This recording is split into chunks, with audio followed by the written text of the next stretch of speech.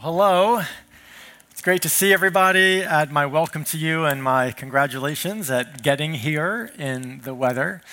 My name is Paul. I'm one of the pastors. I'm one of the elders here, and it's just fun to be able to gather together and open the scriptures together. Many of you know that before I was a pastor, I was a product manager for Oracle Corporation, and you may know about product management. This is a field that tries to help figure out how to design products well so that they meet the needs of the people they're designed for. And so one of the trends right now is called human-centered design. You may have heard about this. And this is just the idea that when you design something, you want to focus on the needs of the people that you're designing it for. Understand what they need and design a product to meet those needs. So I got the chance to go to the men's retreat this last couple days, and I actually had the chance to play bass at the men's retreat, which I haven't done in a minute or two. And it was really fun to do that, but so as playing bass, I had to print out all of our music. And so I had these pages of music that I wanted to keep together, but I didn't want to staple them because I needed to spread them out when I was playing them on the music stand. So I thought, is there a product that exists that can help me to hold paper together temporarily, but easily pull them apart again? And I discovered that somebody has created this great thing. It's called the paper clip. And it exactly met my needs. This is an advertisement from 1893. Paperclip, only satisfactory device for temporary attachment of all kinds of papers. It's better than pins or clamps. It doesn't mutilate your papers, and it's quickly applied and removed. Now, the paperclip is an example of what I would consider perfect human-centered design. This product has not changed in over 100 years because it does exactly what you want it to do, nothing more. You don't need to connect it to Wi-Fi. You don't need to speak to it. The battery doesn't run out. It is a perfectly designed product to meet a need in the world. Now, at the men's retreat, also, I got thirsty, and so I took a bottle of water, and I had some water from my water bottle. But we might think about this as a different kind of product. Because, see, bottled water was actually a very niche product for a long time, until around 1977, when a company called Perrier spent a ton of money to convince people that water in a bottle tasted better than water that came from your tap. And they were so successful that now, decades later, bottled water is a $300 billion industry.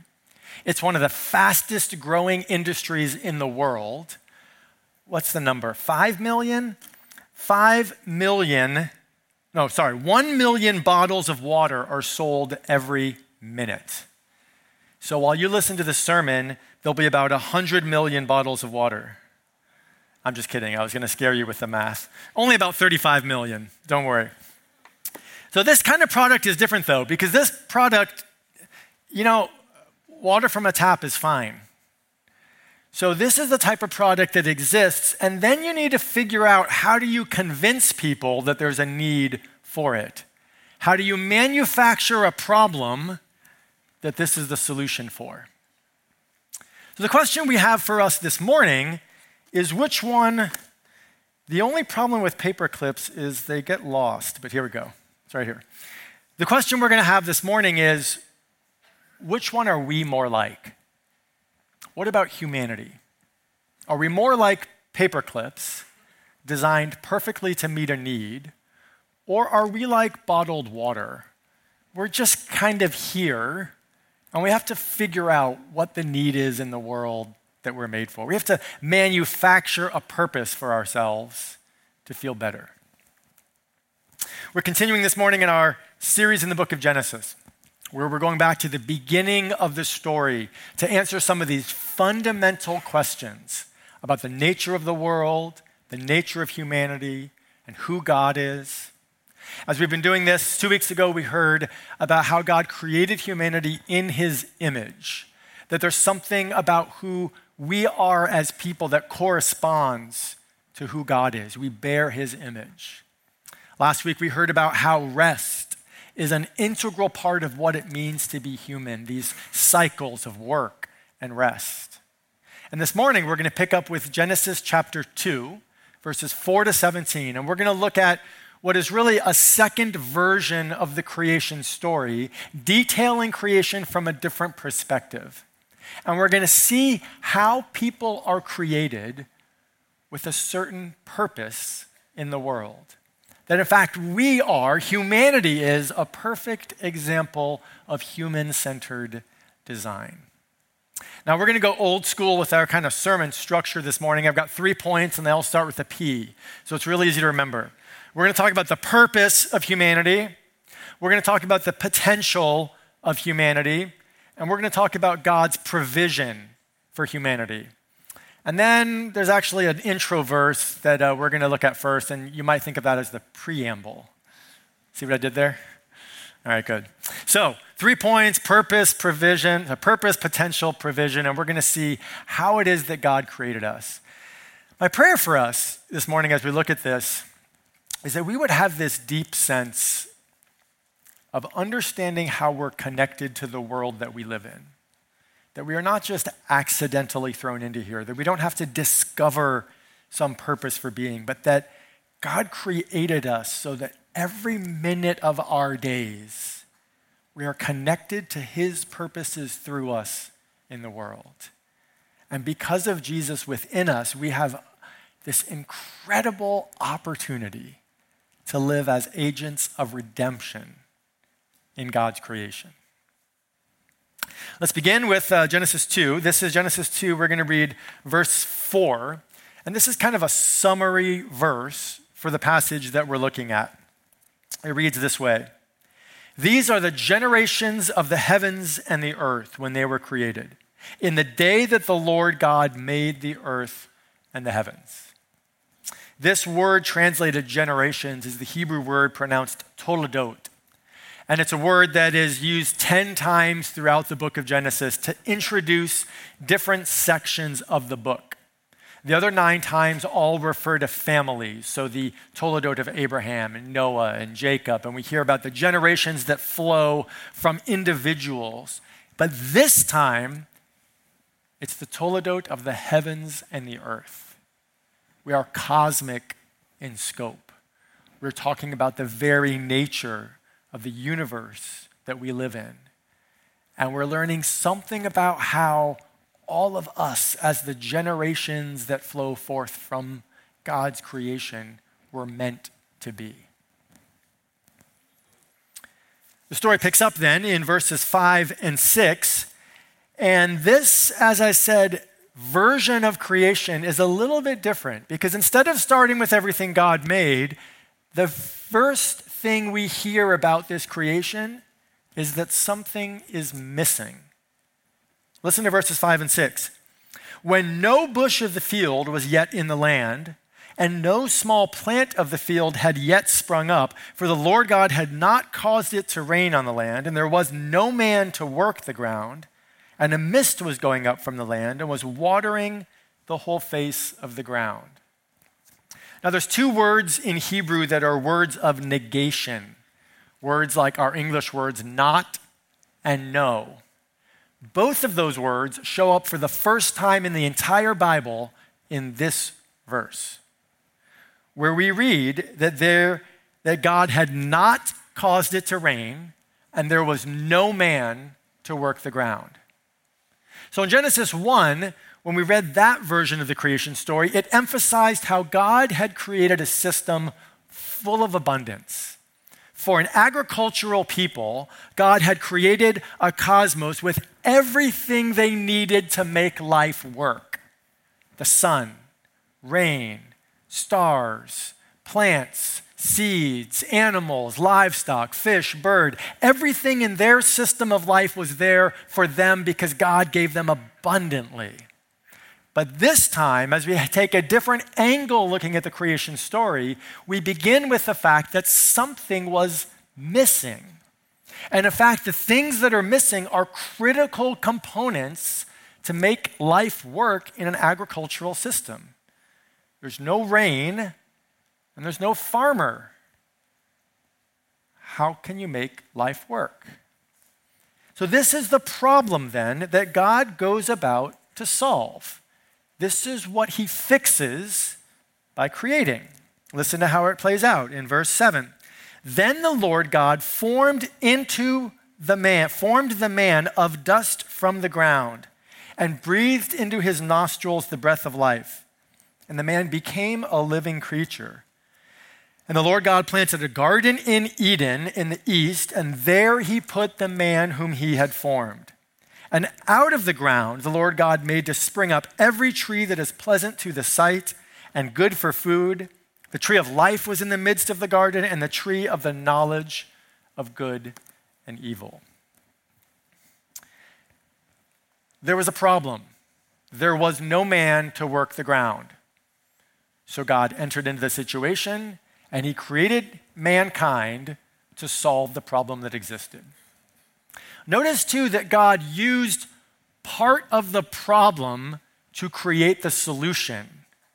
The ground needed someone to work it, so God took dust from the ground and formed it into a man who would then work the ground itself. It would be like creating a paperclip out of paper. Also, we notice that the word for ground is Adamah in Hebrew, and the man is called Adam. So there's this integral connection between the human who was created and the purpose that he was put on this planet to solve. We read a little more details about this when we jump ahead and we look at verse 15, where God says this: the Lord God took the man and put him in the Garden of Eden to work it and keep it. Once again, very clear problem and solution. There was no man to work the ground. God took the man and put him in the garden to work it. So if you ever wonder, biblically, what is the purpose of humanity? It's very clear. God had created a garden without a gardener. He created a canvas without an artist, a computer without a programmer, a hospital without a doctor, a playground without a child. Name your metaphor. God had created something that needed to be worked without the human who was capable of working it. And so then God created humankind to fill that gap. Now, the words used here are really significant, though. We are told that God created humankind to work the garden and keep the garden. And these words are rich with meaning. Work is the kind of word you use when you're creating something, when you're bringing up fruit from the ground, when you're innovating, when you're designing, when you're bringing new stuff to life in the world. Keep is the kind of word you use when you're building a fence around the garden to keep the varmints out, when you're protecting people, when you're establishing boundaries, when you're enforcing the law, when you're doing digital security, when you're trying to heal patients of a disease, protective type work. And if you think about the kinds of things that you do with your time every day, day in, day out, whether you're working professionally, whether you're raising children, whether you're retired, whether you're in school, if you think about how you spend your time, I'd be willing to bet that you could put most of your time into one of those two buckets. You're either working, you're either trying to help something good to happen, or you're keeping. You're trying to protect something bad from happening. You're trying to keep out the things that you don't want to happen. And so humankind is put on this earth with this responsibility to create and innovate and bring forth new life, but also to protect and divide and make sure that things happen in the way that they ought. To work the ground and to keep the garden. But the other really cool thing about these words is that most of the time in the Old Testament, they were used to refer to priests who were fulfilling their work in the temple of God. And so priests work in the temple to do the service of worshiping God. Last week we heard Dan describe how the whole creation in some sense was described as a temple in which God would live. And so now we have this humanity created as priests to serve in the temple by doing the work that needs to be done. If you think about Adam, a very first human, he's working the ground, but what he's doing is he's caring for the temple of God's creation. And by doing that work, he's bringing glory to God. He's worshiping God with his efforts, with his time, with his creativity. The same is true for you. Do you know that you are priests of God in this world? That everything that exists is part of God's temple where he dwells. And the work that you do to work it and to keep it is you worshiping God through your efforts. Whatever that might be, God has given you this sense that your time, your energy, your thought, your skills, your education, your background, all of you is meant to worship him through your work. That's why the Apostle Paul can say this in Colossians 3:23. He says, "Whatever you do, work heartily as for the Lord, not for men." He's not saying pretend that God is your boss, because if you pretend and if you think that way, then you might have a better attitude at work. He's not saying that at all. He's saying, do you understand that everything you do, every minute you spend, every ounce of energy you put towards something in this world could be done as a way to worship God by serving as a priest in his temple? Martin Luther was the first theologian to use the word vocation to refer to something other than working for the church. In his day, in the 16th century, you had two choices as a person growing up. You could either follow in the footsteps of your family and do the family trade and do kind of a normal job, or you could get a vocation and you could be a priest or a nun or a monk or some type of professional Christian. Those were the options. And Martin Luther came to this story and said, aren't all jobs ways to serve God? Shouldn't we call everything we do a vocation? Can't you be called as a baker and as a plumber and as a farmer just as much as a priest or a nun or a monk? We inherit that usage of the word today, that we think about all that we do as vocations, which comes from the word to be called by God into a role for his glory to serve his purposes. This is what it looks like to be humanity. This is the purpose that God has put us on the earth, that we fill some lack, we solve some problem. And this is true on a large scale, but it's also true for us individually. That as we discern what it is that God has created us to do, we see a problem in the world that we were made to address. And as we do that, we bring glory to him. The purpose of humankind. The next verses, as we keep reading, are a little bit confusing. They're one of the ways we kind of read these and go, what is really going on here? We hear about these rivers, and we don't really understand why they're here. So let's look at them and see if we can figure this out. This is Genesis 2. I'll read verses 10 to 14. A river flowed out of Eden to water the garden, and there it divided and became 4 rivers. The name of the first is the Pishon. It is the one that flowed around the whole land of Havilah, where there is gold, and the gold of that land is good. Bdellium and onyx stone are there. The name of the second river is the Gihon. It is the one that flowed around the whole land of Cush. And the name of the third river is the Tigris, which flows east of Assyria.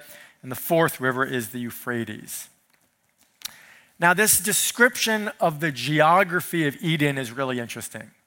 People think maybe this was given so that we could find Eden, but that's never happened. And so we have to ask, what is the purpose of these 4 rivers? Now, it doesn't really resonate with us, but for an ancient reader, this description of Eden would remind them of something. Because in the ancient world, there was this notion that a god would live in his temple, and outside his temple there would be a garden, an oasis, where good things would come. Archaeologists have discovered images of this from the 10th century, and there's particularly this really interesting image that was from the 13th century BC, displaying an Assyrian god in a temple full of trees with 4 rivers coming out of it. You notice the god at the top of this temple, notice all the trees that fill the garden, and 4 rivers emerging from one river in this garden. So the picture that probably would have made sense for Eden is that there would have been a temple, imagine almost like an English estate with gardens in the back, so that the river came out of the temple, watered the gardens, and then split into 4 rivers to go in the 4 directions of the earth. Okay, well now I have a little better picture about what might be going on, but what does this mean? What are we supposed to learn from this description of the Garden of Eden?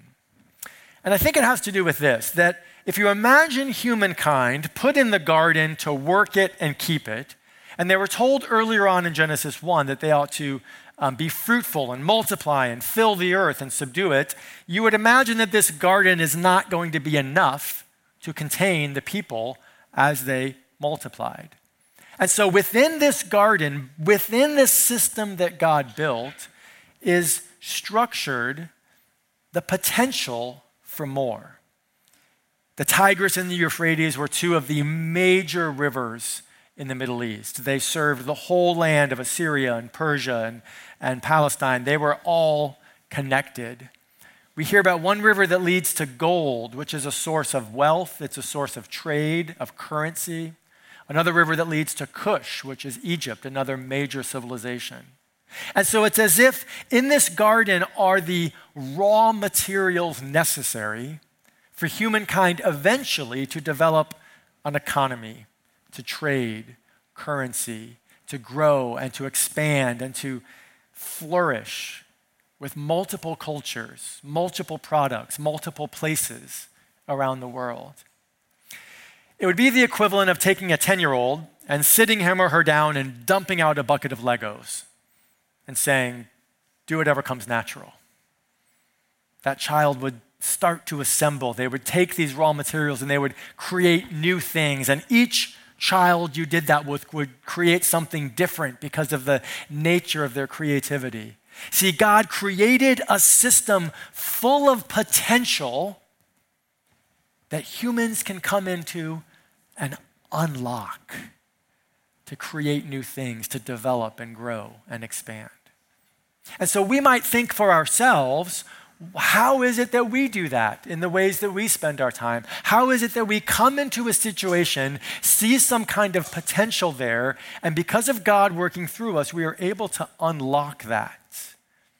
What potential do you unleash? You might remember in the first chapter of Genesis, the way God is described as having created things is by repeatedly saying, let there be light. Let the ground sprout vegetation. Let these things happen. It's almost as if the earth, the creation, the cosmos has this budding energy within it that wants to come out. And God is speaking, saying, release, let light come forth, let life come forth. And then as we come into the picture, we are given that same kind of call where we come into a world and we notice the potential in our children that we're raising.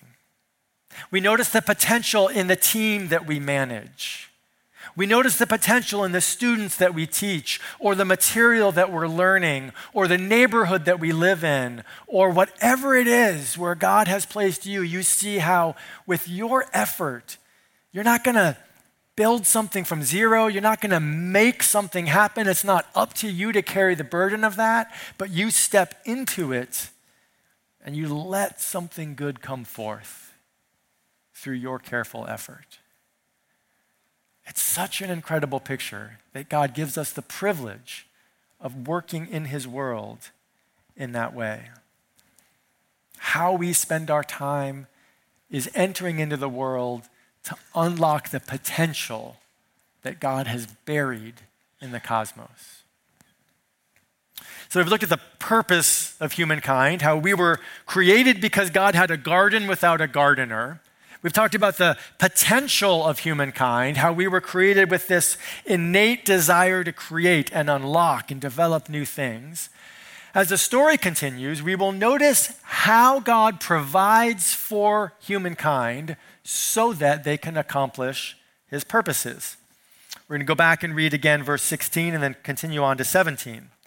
We'll read, "The Lord God commanded the man, saying, 'You may surely eat of every tree of the garden, but of the tree of the knowledge of good and evil you shall not eat, for in the day that you eat of it, you shall surely die.'" We should probably think of the garden as an orchard. We hear mostly of the trees in the garden, and so it's this huge area full of trees. And what we hear God saying is that every tree is given to you for food, every tree that is pleasant to the sight and good for food. Think about all the trees: apple trees, orange trees, pear trees, apricots, dates, plums, peaches, nectarines, lemons, kumquats, persimmons, pomegranates. I could go on and on. Every tree is given to humanity to provide for them. This is an abundant provision with incredible variety and diversity, and it's all given to humankind. Not only that, in the midst of the garden is the tree of life, some unique, special tree that has the potential to carry on life continually, it seems. Even that is given to humankind to enjoy. Here's the twist, though. Every good thing needs boundaries. Good things exist because they are marked off from things that are not good. And so we know what light is because there is darkness. We know what good is because there is evil. We know what a ripe fruit tastes like because we've had fruit that's not ripe. And so God, in his provision for humankind, marks off a boundary. Let me show you what I mean. We're going to do a little pop quiz. You guys ready for that? Are you awake enough? Okay, I think you'll do great. You ready? What do you see in this picture? A square, right? It's not a trick question. A square, great. You guys are doing good. Let's keep it going. Okay, what do you see next? A circle. Okay, you guys came prepared. All right, last one. This is the trickiest one. You ready? What do you see now? Triangle. All right, you guys are good. Kindergarten has been passed. All right, here's the real hard one. You ready? What do you see now?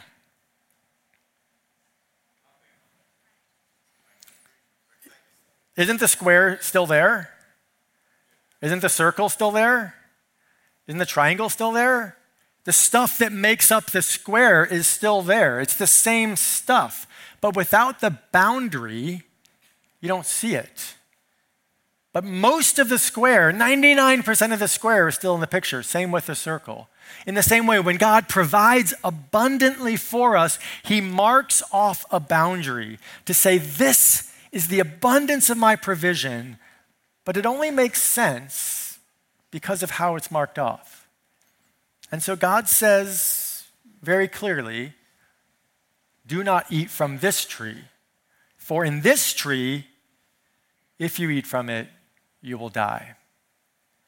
Here's the source of my provision, a huge open space in the middle of the square with every tree that is pleasant to the sight and good for food. That's the source of life.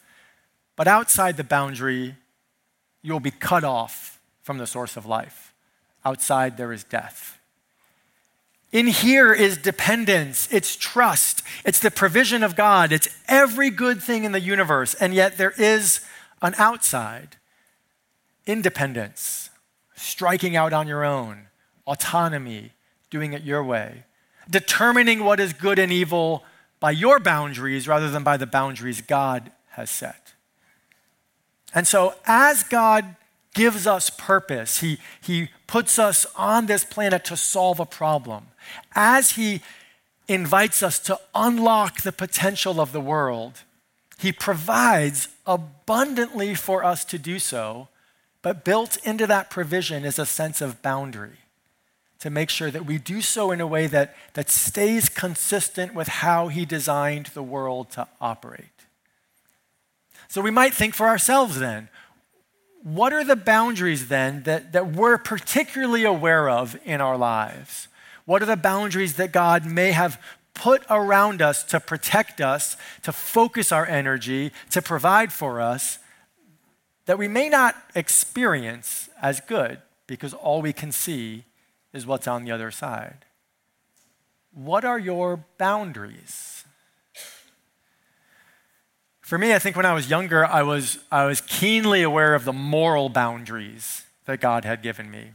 It seemed that there were things I wanted to do that I knew I shouldn't do because God said those things would not lead to life.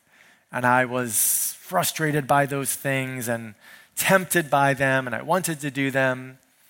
And while those things are still true to some extent today, I'm very aware of other kinds of boundaries in my life, physical boundaries, boundaries of energy, boundaries of emotional health, boundaries of calling.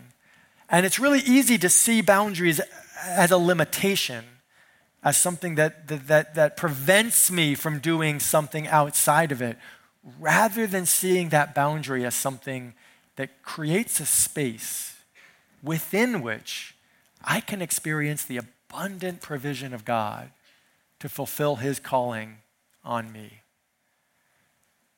And so we might try to think about those boundaries, those things that you wish weren't there. You wish you could do more. You wish you could do this. You wish you had more time or more energy or more education or more this, and whatever the boundaries are that you feel are limitations, understanding that those are actually God's way of providing for you. So what we've seen here is this incredible system that God has created. There's a problem, and he created mankind with a purpose to come into that problem. There's potential for us to go into the world and unlock new and exciting things. There's abundant provision within which we can flourish and help the world to flourish. And yet, most of us don't experience life like that. Most of us don't go to work on Monday morning expecting that. Most of our days aren't filled with the incredible unlocking potential of God's creation. Because as soon as we read these words, "You shall not eat of that tree," we know what's going to happen next in the story. As soon as we hear about a boundary, we know that boundary is going to be crossed because we're human and we know that temptation. And so we understand that this system, this world, this cosmos that God has built, we know it's going to be broken. We know it's going to fall apart. We know that the humans that God puts within it are going to make a mistake, and that all of these beautiful purposes are going to be frustrated by that mistake. But we've also seen that God is a God who sees problems and creates the perfect solution for them. And we know, partly from this story, but partly because we know the rest of the story, that God will even see the problem of the broken creation and enter into that creation to solve it. He will send the perfect solution. He will send his son to experience the brokenness of that creation, to die on a tree so that people might be reconnected to the source of life, even though they've walked away. And we have the experience then, if we are followers of Jesus, of receiving that, of being connected once again to the source of life, but also of seeing the work of our hands be redeemed, so that what we can do in the world is actually be agents of that redemption wherever we go. Through what we do, through how we do it, through the way we interact with people, through excellence, through opportunities, through creating new things, we can carry forth that work of God into the world. The purpose of humankind, the potential that we have, and the provision of God all gets turned towards being his presence wherever we go. So we started off asking this question, are we more like a paperclip or a water bottle? And I hope we've answered that question well. That in fact, we are examples of a perfectly designed product. We don't need to be re-engineered. We don't need the second version of us. We don't need to be enhanced or optimized. God designed us perfectly to meet the needs of this world. And when we live into that calling and understand how that plays out in our lives, we're connected to this source of life that is incredible. We're able to fulfill the purpose he's given to us, to unlock potential in the world and experience his provision wherever we go. And it's because of who Jesus is that we can do that even in a broken world, that we can become agents of redemption in God's creation. So now we have the chance to celebrate this ritual that Jesus gave us as one of his last things before he was crucified, as a way of reminding us of the solution to the problem of the brokenness of the world. And I just want to point out one interesting thing here is that if you think about Adam in the garden, one of the first things he would do was create produce from the ground, wheat, and maybe he made crackers from it. And he would create fruit and squeeze it into juice. And so these items, the bread that represents the body of Christ, the cup that represents the blood of Christ, are themselves deeply connected to the kinds of work that we do in the world. That God chooses these items, the work of our hands, to represent his work, which we eat and becomes part of us, so that then we can be doing his work of redemption in the world. It's this incredible cycle of God's presence in and through us. It's almost too much to even comprehend or fit into our heads, which makes sense because it's how God works in this cosmos. So as we celebrate this, I invite you to think about this as the body of Christ, which is also the work of your hands, and the blood of Christ, which redeems you and restores you to God in all that you do. This morning is what we call pass the plate communion. That means that we're going to distribute these to you. Ushers will pass out first the bread. Go ahead and take that and take it whenever you're ready. And then they'll distribute the cup. You can take one of the individual cups, hold on to it, and the worship team will lead us to take that together. There are also individual kind of self-serve things in the cups if you prefer that style of communion with the wafer and the cup built in. Let me pray for us as we celebrate this. Father God, we are grateful for the way that you've designed this cosmos, for the way that you put humanity within it to serve as your priests in your temple, to work the ground, to keep it, to bring you glory, to unlock potential, all of this incredible stuff that you've given us to fulfill your calling in our lives. May you bring this back to mind. May you help us to walk in these things, to live in these things. And may you help us to lean on the presence of Christ within us, understanding that it is your work in the world through us, so that we might be faithful agents of redemption in this world. God, as we celebrate communion, may we remember the sacrifice of Jesus. May that sustain us in our relationship with you, and may you guide us as we go out from here into whatever it is that you're calling us to in this world. We love you, God, and we're grateful for the chance to gather together. In Jesus' name, amen.